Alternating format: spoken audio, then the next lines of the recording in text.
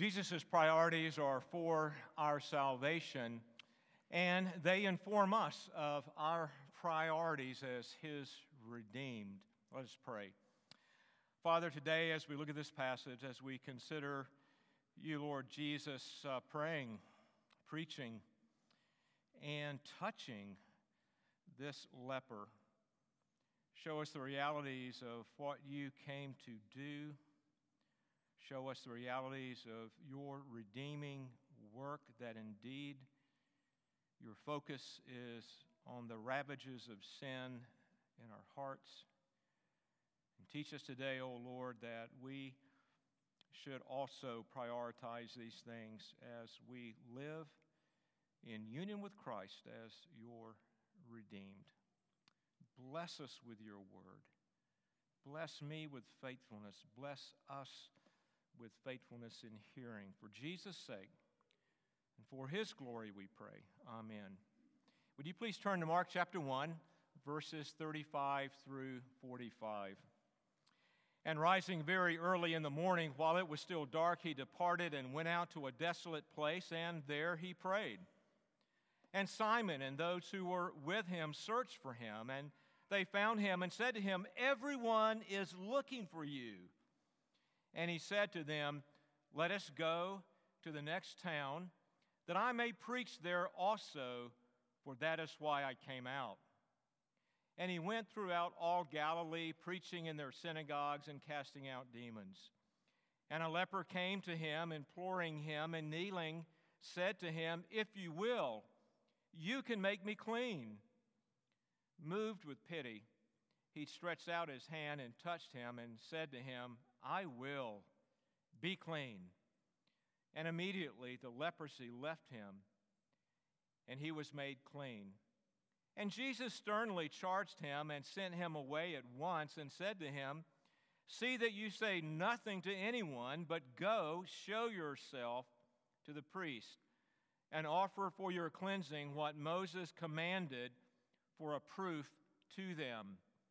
But he went out and began to talk freely about it and to spread the news, so that Jesus could no longer openly enter a town, but was out in desolate places, and people were coming to Him from every quarter. This is the word of the Lord. You may be seated.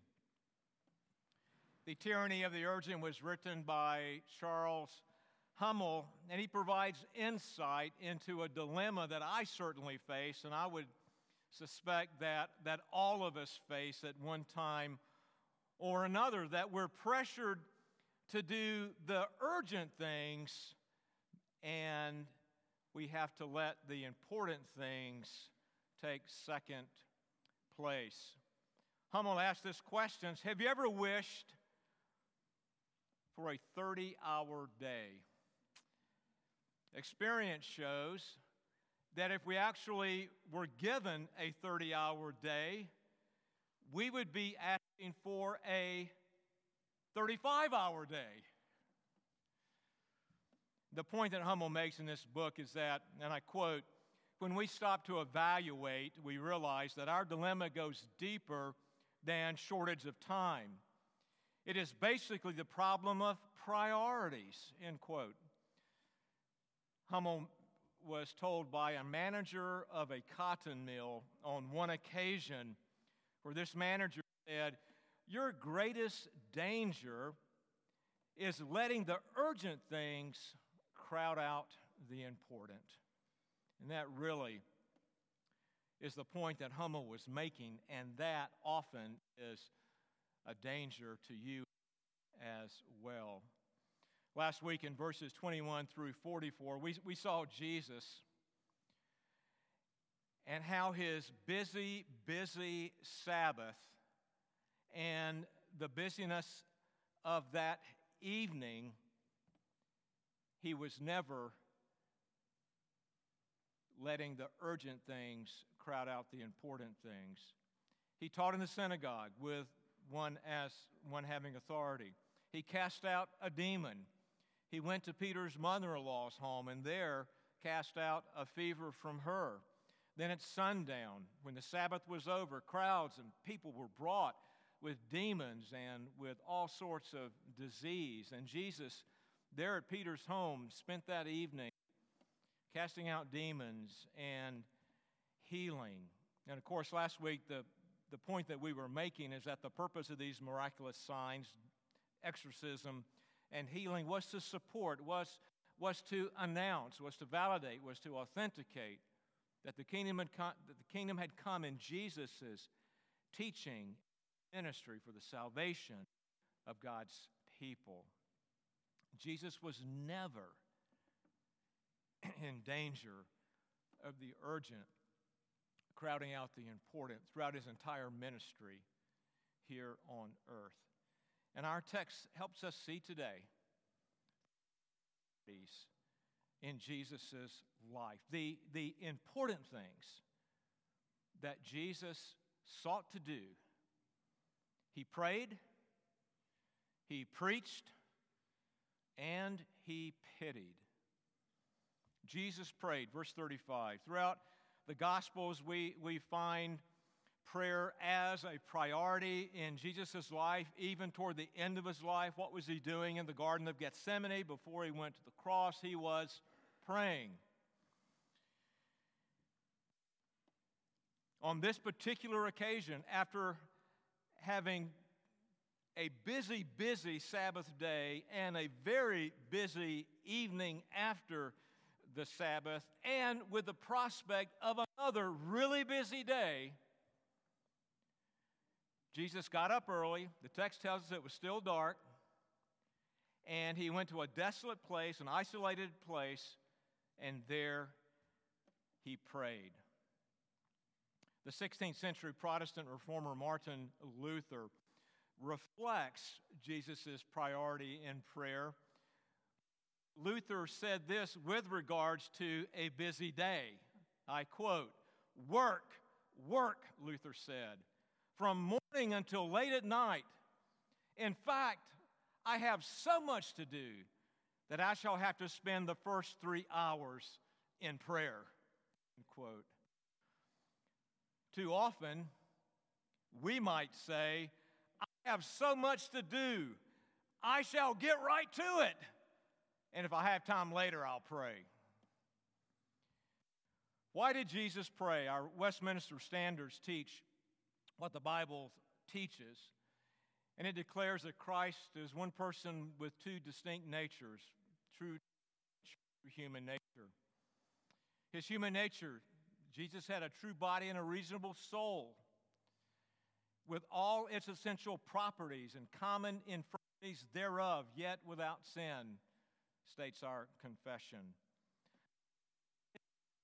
Further, our confession states, thoroughly furnished to execute all that was needed for Jesus to execute the office of mediator, surety.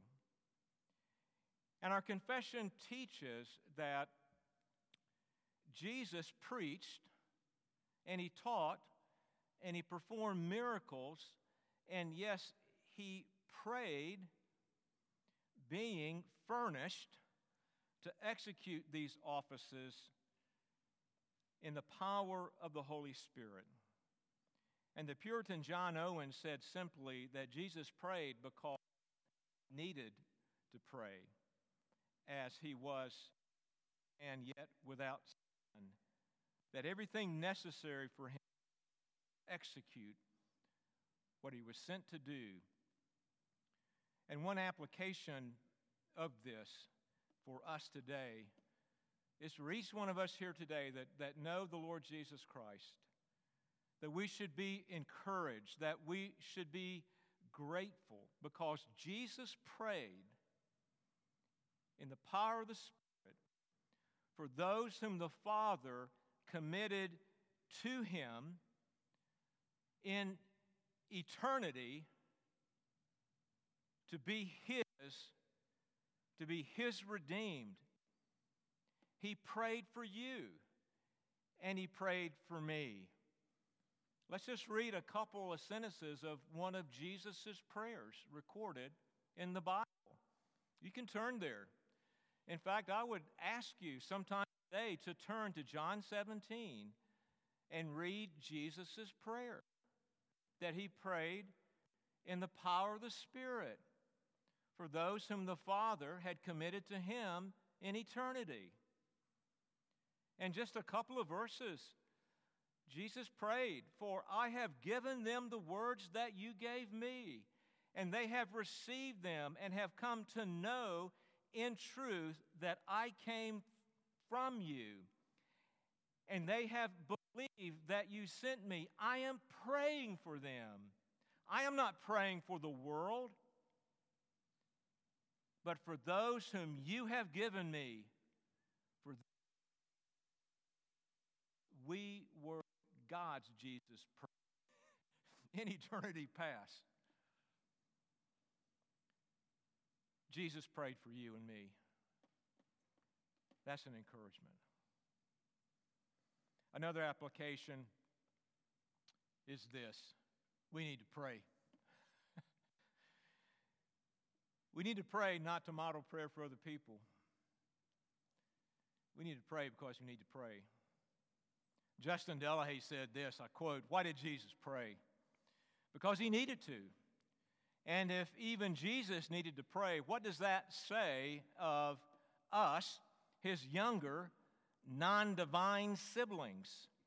How arrogant must we be to think we can survive without prayer," end quote. We need to not only pray, we need to see our desperate need of the power of the Holy Spirit. For those of us struggling with prioritizing prayer, I'm not going to do this, but if I were to do this, and if all of us were to respond according to reality without fear of being looked down upon, if I were to ask, is prayer a priority in your life? Are you given to prayer like Jesus? I don't think any hands would go up. I'm not saying we don't pray. I'm not saying that we don't have prayer meetings. I'm just saying that one of the common struggles amongst Christians is to really prioritize prayer, as we know it should be. And maybe the reason we struggle so with prayer is that we've fallen into the trap of not realizing that we need to pray. We need it to survive. So I want to give you a resource. And here's the resource. Martin Luther, in my judgment, is one to look to as a model in prayer. And Luther wrote a little pamphlet for his barber, the fellow that cut his hair. If you look at pictures of Luther, you realize he didn't do a very good job.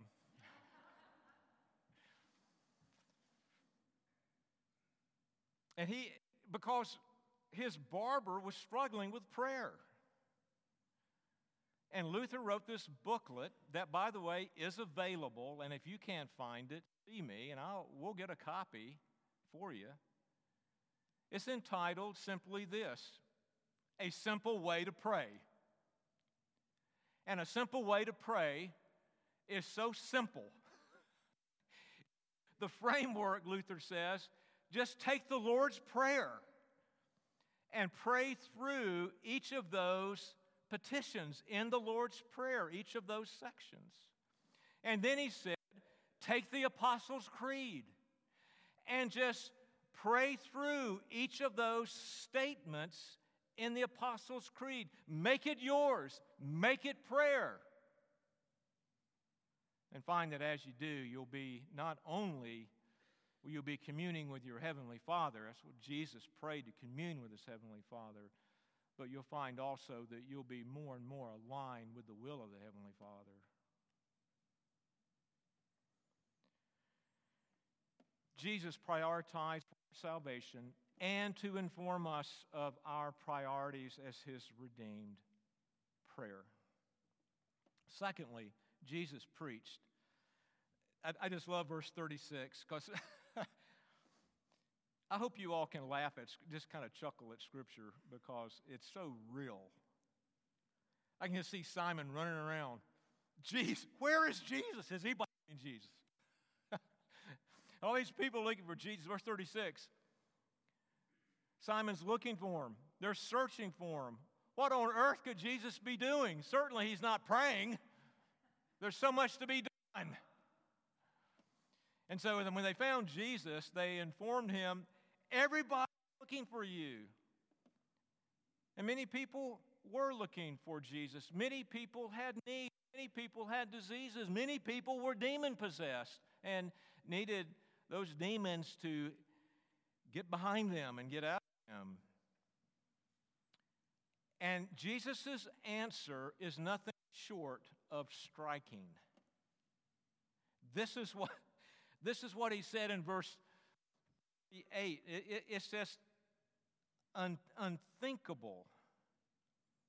Jesus said, we need to go preach. Stephen Covey wrote The 7 Habits of a Highly Effective People. Maybe you've read it.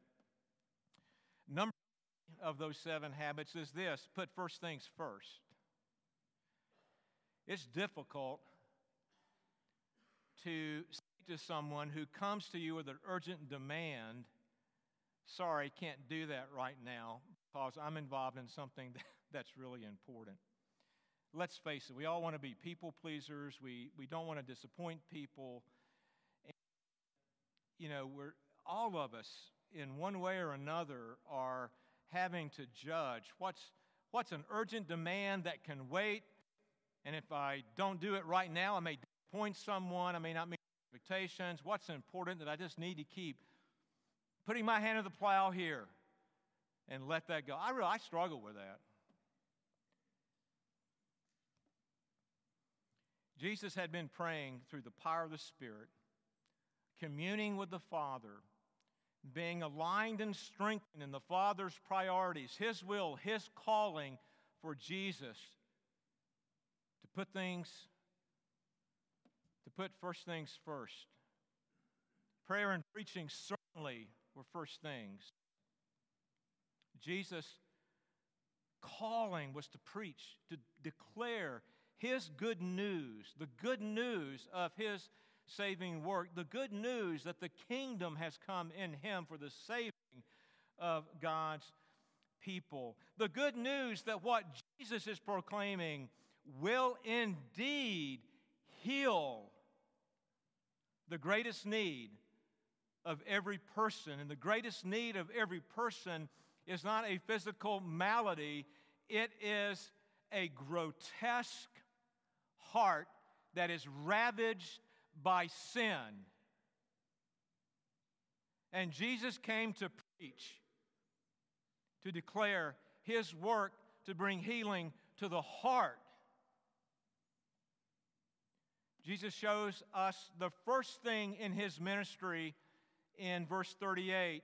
Let us go on to the next town, that I may preach there also, for that is why I came. And I believe that statement there, why I came out, like a similar statement from last week's text, points not to Jesus coming from Capernaum or coming from Nazareth, but coming from heaven. I think it's referring to His condescension that we might read about in Philippians chapter 2, where He came down, humbled Himself to take a human nature, to die, to live a perfect life, to be born under the law, die on a cross, to be buried in a tomb. And then, of course, the glorious second part of Philippians, the exaltation, His ascension back into heaven, having completely saved His people. Jesus said, that's why I came. I came to proclaim and to fulfill that work of the kingdom. And we've already been told of Jesus' priority in preaching in verses 14 and 15, where we read, now after John was arrested, Jesus came out into Galilee proclaiming the gospel of God, saying, the time is fulfilled and the kingdom of God is at hand. Repent and believe in the gospel. Jesus was preaching to the heart. in verses 14 and 15. That was his calling, to declare what he would do to heal the sin-soaked heart. The priority of preaching emphasizes that healing diseases and casting out demons, while I'm sure were really important and helpful to the one afflicted, I don't want to make light of that. But Jesus can cast out every demon there is and heal every disease there is, and people will still go to hell with their heart ravaged by sin.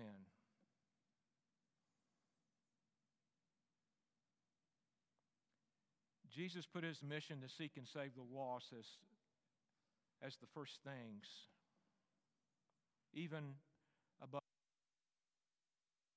healing disease. They were important. They validated, they announced, they authenticated Jesus' authority, that the kingdom had come in him, yes indeed. But Jesus' priority was medicine for the heart.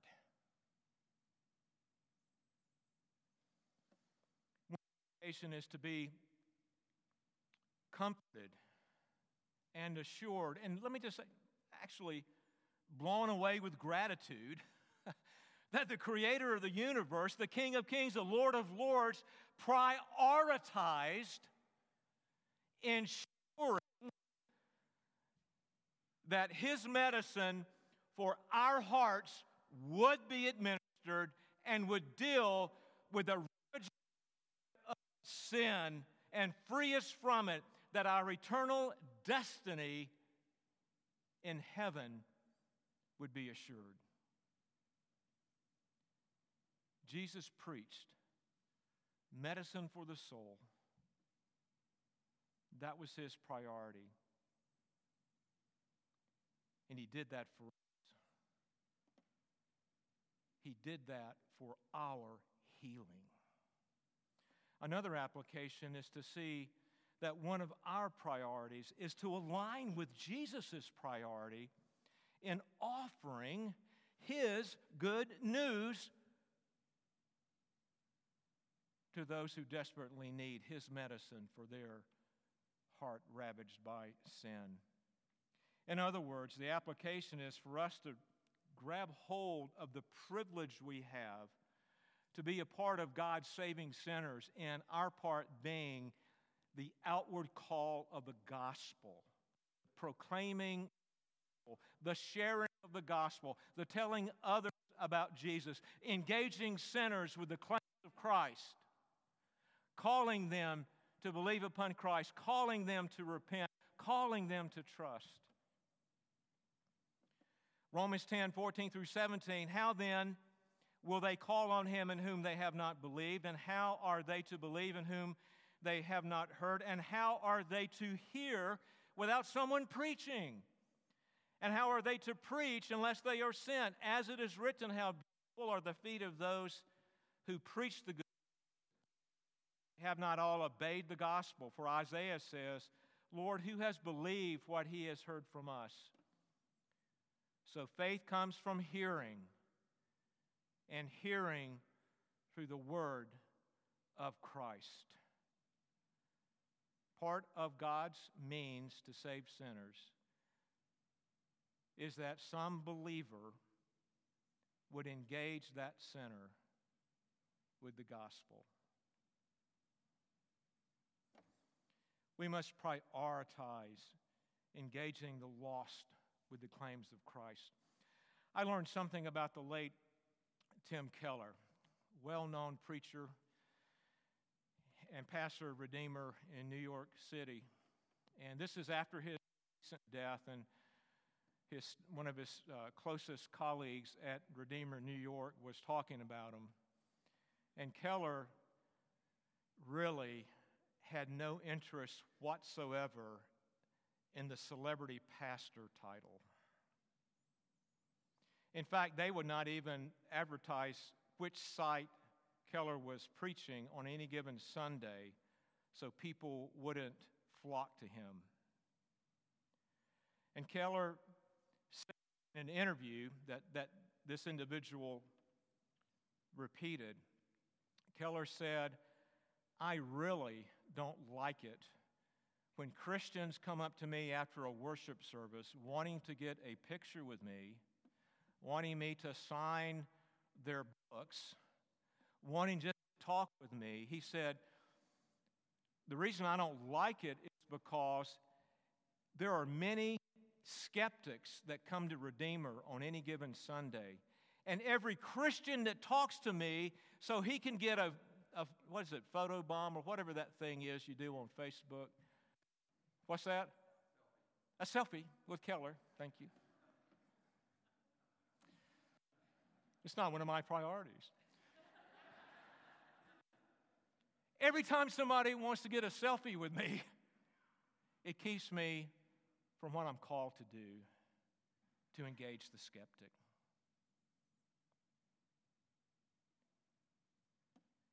May we have that same passion and commitment to prioritize the first things. The skeptic, engaging the lost with the glorious good news that Jesus saves. May we pray to be aligned with God's priorities each day. Ask the Holy Spirit to guide us to lost people. Ask the Holy Spirit to empower us to engage the lost person, that we might be one who gives Christ's medicine for the heart.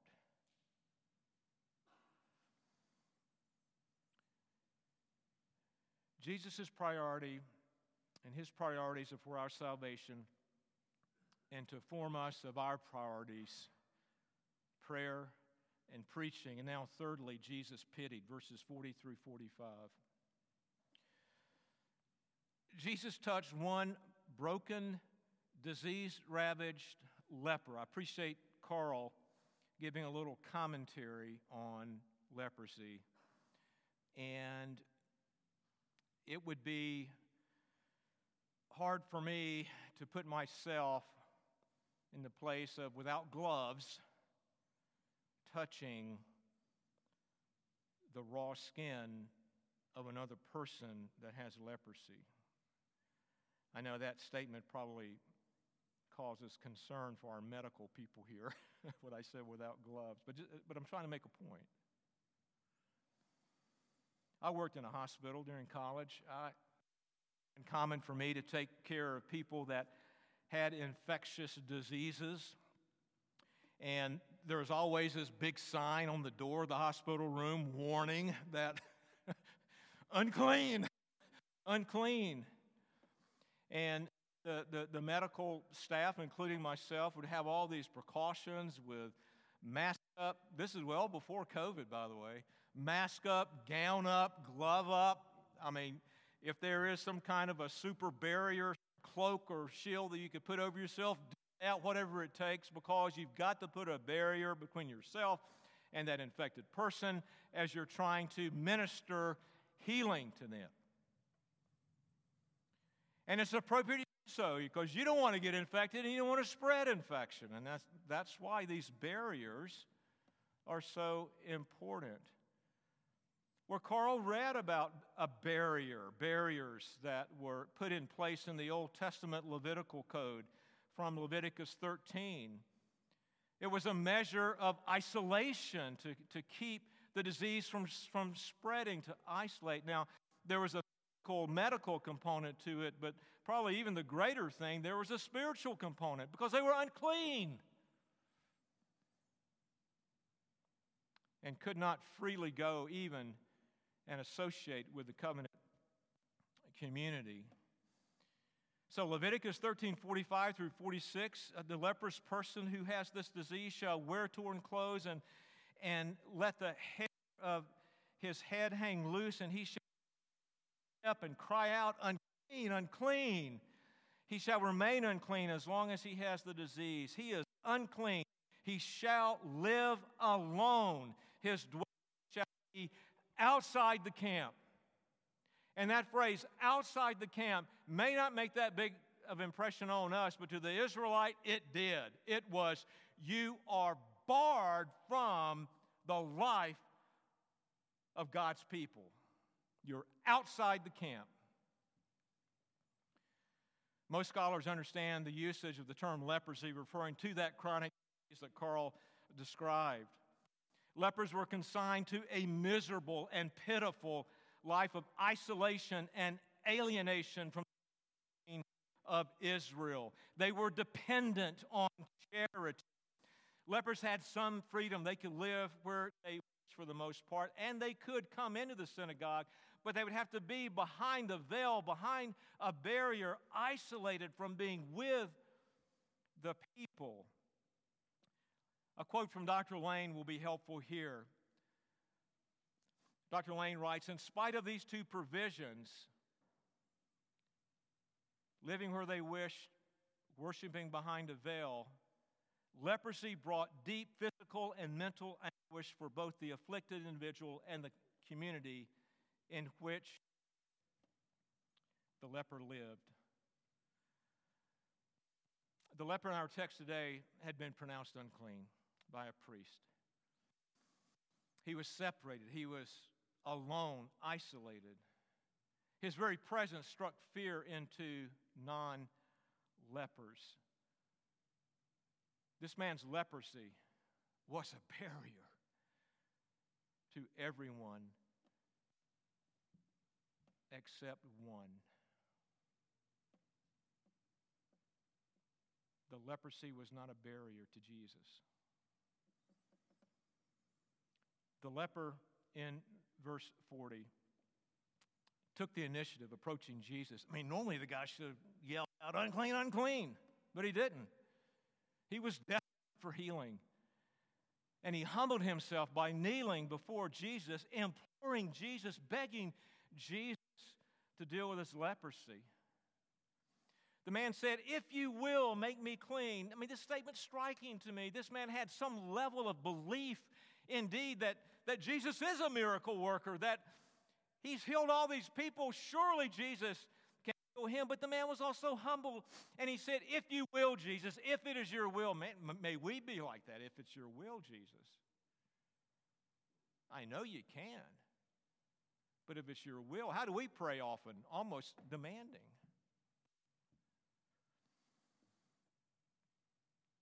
And Jesus responded in pity. He stretched out his hand. He touched.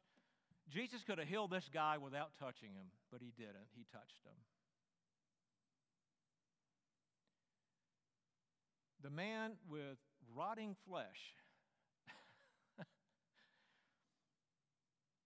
probably flesh that was oozing with all sorts of stuff. I grapple with making it grotesque enough before lunch. Jesus touched. He pitied him. I will be clean. And he touched him, and the leprosy left him. Jesus sent him away sternly, and this is another somewhat funny part, at least. Jesus said, listen, you go show yourself to the priest, get that legal declaration that you are clean, and don't tell anyone. So the guy left. I think the only thing I can figure out is his joy just got the best of him. He was just so happy. And he started telling everybody about Jesus' healing. He disobeyed the Lord. And Jesus' fame spread. Jesus couldn't even go into a city. He had to go out to these country places, and people just flocked to him. I want to make a few observations. First of all, Jesus did not let the man's outward disease keep him from coming into his presence. The disease had ravaged the man, and the Lord broke down that barrier. It was as if it wasn't even there. That barrier of the Levitical, that barrier of that physical disease. And the man drew near. The one who epitomized unholiness and being unclean drew near in close proximity to absolute holiness. Another observation, Jesus touched the man out of pity, as he did with Peter's mother-in-law. There was a purpose in Jesus touching. Sometimes he touched, sometimes he didn't touch. But in this case, he touched because, and the man became clean because Jesus was picturing something about his atoning work. About the fact that he would touch sinners. He would bear their guilt without becoming unclean himself. And then another observation. Jesus commanded the man not to tell anyone, and the man readily obeyed. But what is the significance of this? You know, so many people today don't see the realities of the gospel because they're so hindered by focusing on miraculous signs. And one of the features of Mark's gospel is this very thing, that people were so given to Jesus as the miracle worker that they missed what Jesus was really doing and preaching and declaring medicine for the heart. With these observations in mind, this encounter with a leper demonstrates how the gospel operates, how the saving work of Jesus is directed to the sin-ravaged heart for healing, how leprosy, casting out demons, might deal with the outward ceremonial, but they can't touch the inward, truly important focal point to be cleaned, that one might then come before God. Touch unclean sinners without becoming unclean himself to make them clean. And again, from Dr. Lane, the cleansing of the leper indicates the new character of God's action in bringing Jesus among men. Salvation transcends cultic and ritual purification, which was powerless to arrest the hold that death had upon the living, and issues instead radical healing. A couple applications. One is this: we are that leper, once or are being pitied by Jesus. Religion, rituals, human effort has no power to purge the barrier of man's sin that exists between man and God. The gospel message declares Jesus can knock down the barrier of sin and purge the ravages of it, and the reality of eternal death from us, make us spiritually clean, that we would be accepted before holy God. We must remember, if we have been brought in union with Christ, if we have been in eternity past given to Jesus, and we have repented and believed upon, we have been one who has been the object of Jesus' pity, like that leper. And may we be thankful. May we rest in the one who pities sinners. May we rest in the one who has medicine for the soul and applies that medicine to the heart. May we continue to flee to Jesus, who pities sinners for their redemption. You may be here today not viewing yourself as a leper, not really desiring pity from anybody. Maybe you think you just simply don't need it.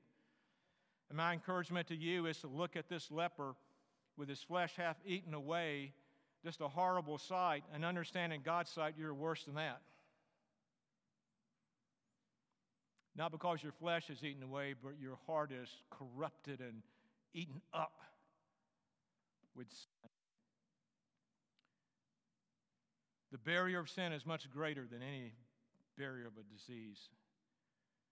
If this man was allowed to approach himself, how much more will Jesus allow you to approach him and humble yourself as you are in all of your vileness? Because Jesus knocks down every barrier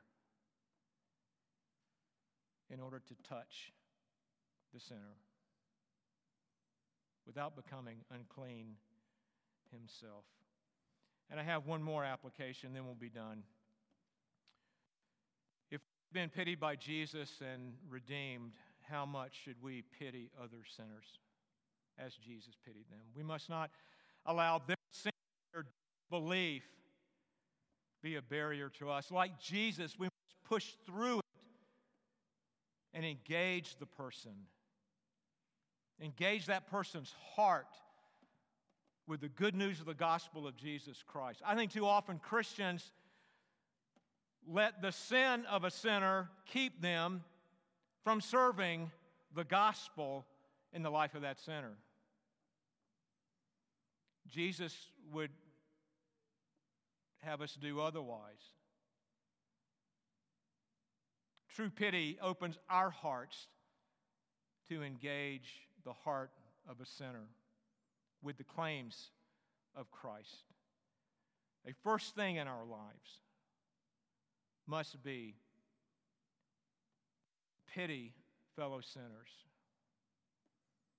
To pray that God might give us a love for sinners, that we might pray for the Holy Spirit to protect us from becoming sinful ourselves in the midst of ministering to a sinner, and to ask for all that we need to engage the sinner with the gospel.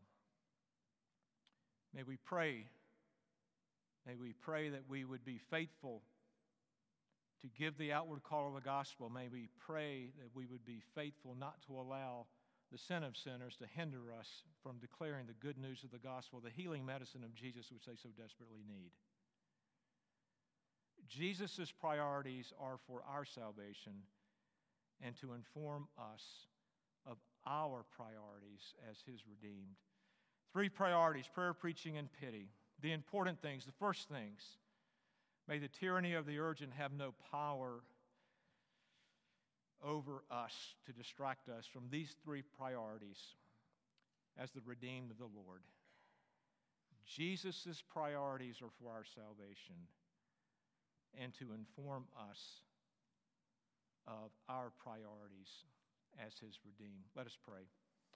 Father in heaven, we ask you to give us a heart for prayer. Enable us to see how much we need it. Father, give us a commitment to be your evangelist, to be your little p preachers, that we would go forth and declare the good news of the gospel. Lord, give us a true pity for those who are lost in sin, that we might not let their sin hinder us from being the pharmacist who would give them the medicine they so desperately need for their hearts. Father, keep us from the tyranny of the urgent. Keep us prioritizing the first things as Jesus has showed us today. In Christ's name we pray. Amen.